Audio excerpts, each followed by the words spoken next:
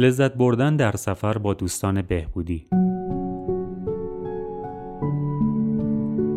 اخیرا پنجمین سالگرد هوشیاری خود را در SA جشن گرفتم، اما هرگز به اندازه کافی برای آن سپاسگزار نبودم. بعد از جلسه در کشورم با عضوی قدیمی صحبت کردم. من عضو جدید SA بودم و او 8 سال در این برنامه بود. از او پرسیدم اگر بخواهم هوشیار بمانم با دوستانم چه کنم؟ او به من گفت که نمیتوانی با دوستان زندگی قبل از هوشیاری رابطه داشته باشی، زیرا خطرناک است و ممکن است باعث لغزش تو شود. این پاسخ مرا شوکه کرد. خیلی تنها بودم و از زمانی که دوره کارشناسی خود را در دانشگاه به پایان رساندم فقط چند دوست را می شناختم. هر 2 هفته یک بار در مهمانی مختلط از زنان و مردان هوسباز جمع می شدیم و مشروبات الکلی، مواد مخدر و سیگار مصرف می کردیم. همه دوستان من اینطور بودند. حتی نمی توانستم تفریح، شادی بدون گفتگو، دور همی، مهمانی و مسافرت با آنها را تصور کنم. از سوی دیگر حالم وحشتناک و زندگی من غیر قابل اداره بود. من چاره دیگری نداشتم. بنابراین به خودم گفتم که برای مدت کوتاهی پیشنهادهای عضو با تجربه SA را دنبال خواهم کرد و فقط برای چند هفته به این دوستانم زنگ نمیزنم.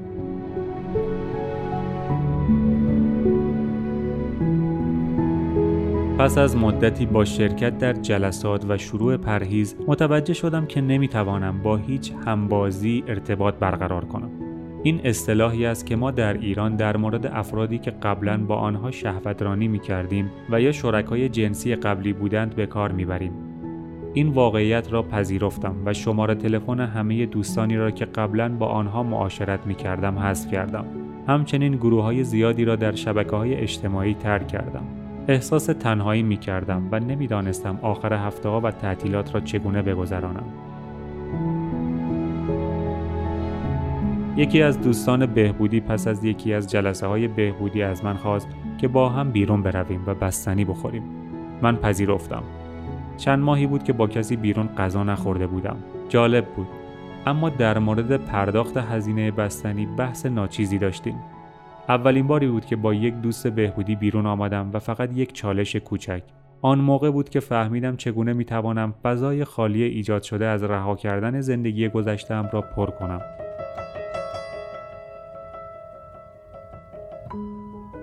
من می توانستم با دوستان بهبودیم تفریح کنم و حتی سفر بروم. آخر هفته ها به طبیعت می رفتیم و کباب درست می کردیم.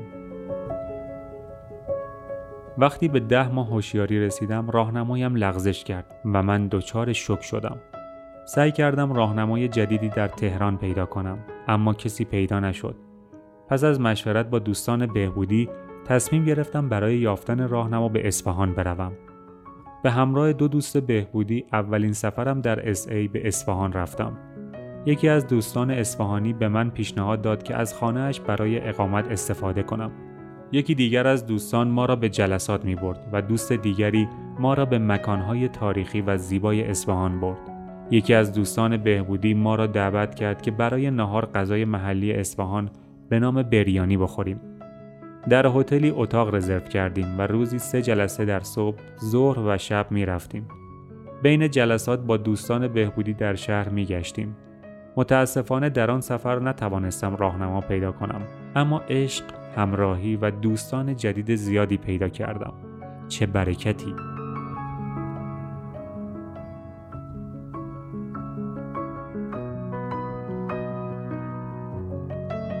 تجربیات مشابهی نیز با سایر دوستان بهبودی در سالهای بعد داشتم. ما با هم سفرهای زیادی به اطراف تهران و همچنین استان محل تولدم رفتیم. همچنین از استانهای دیگر ایران مانند شیراز و خوزستان دیدن کردیم. در این سفرها چیزهای زیادی یاد گرفتم و از همراهی دوستان بهبودیم لذت بردم. همانطور که از راهنمایم و سایر دوستان بهبودی شنیدم، انجمن مکانی امن برای تمرین بهبودی در رابطه با دیگران است. در ضمن برقراری روابطم سعی می‌کنم عشق، پذیرش، بخشش و صداقت بی قید و شرط داشته باشم. داشتن صداقت بی قید و شرط برای من سخت‌ترین کار است. صادق بودن با خودم هنوز چالشی بزرگ است. مثلا من نوع جدیدی از سبک غذا خوردن را از حدود 2 ماه پیش شروع کردم. در آخرین سفری که با دوستان بهبودی هم رفتم، یافتن جایی متناسب با سبک غذا خوردن من سخت بود. یکی از اعضا به دنبال نوع خاصی از مکانها بود. بیشتر اوقات نیز غذای رستوران سیر کننده نبود و باعث پرخوری من میشد. به انواع دیگری از غذاها نیاز داشتم، اما نمیتوانستم با خودم صادق باشم. به شکل وابستگونه رفتار میکردم و فکر میکردم در هر مکان و فعالیتی باید با هم باشیم. بعد از سفر با راهنمایم صحبت کردم. متوجه شدم این بیماری من است. من بیش از حد وابسته بودم.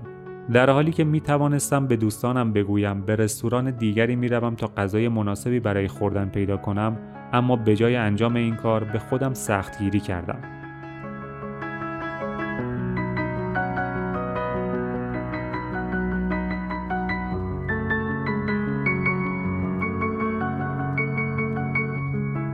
من هنوز در حال یادگیری هستم که با خود صادق باشم. نکته دیگری که باید مراقب آن باشیم همراه داشتن عضو تازه وارد یا لغزشی در سفر است. من تجربیاتی در این زمینه دارم. به نظرم بسیار مهم است که اگر تازه وارد هستم باید از سفر با افراد تازه وارد یا عضو لغزشی اجتناب کنم، مگر اینکه عضو قدیمی یا با هوشیاری بالا همراه ما باشد. در یکی از سفرهایم یک عضو تازه وارد همراهم بود و این تجربه بسیار قدرتمندی در برخورد با منیت و تلاش برای مدارا و ملایمت بود. خیلی سخت و دردسرساز بود، اما به من کمک کرد تا متوجه شوم که داشتن چند سال هوشیاری و بهبودی به این معنا نیست که همه چیز را میدانم یا بهتر از عضو تازه وارد یا لغزشی هستم. همچنین بدان معنا نیست که میتوانم آنها را مدیریت کنم یا سعی کنم آنها را برای بهبودی متقاعد کنم. همانطور که در سنت ها میگوییم سیاست روابط عمومی ما بر اساس جاذبه است، نه تبلیغ. من نمیتوانم با تازه وارد در مورد معنویت و بهبودی صحبت کنم، اما میتوانم بر اساس بهبودی خودم رفتار کنم. افراد تازه وارد و لغزشی ها بسیار تیزبین هستند تا بین صحبت و رفتار من تضاد پیدا کنند. ممکن است برای من سخت باشد که سعی کنم به جای صحبت زیاد در مورد آن عملکرد داشته باشم. این چالشی بزرگ است، اما من آن را دوست دارم. معین، تهران، ایران.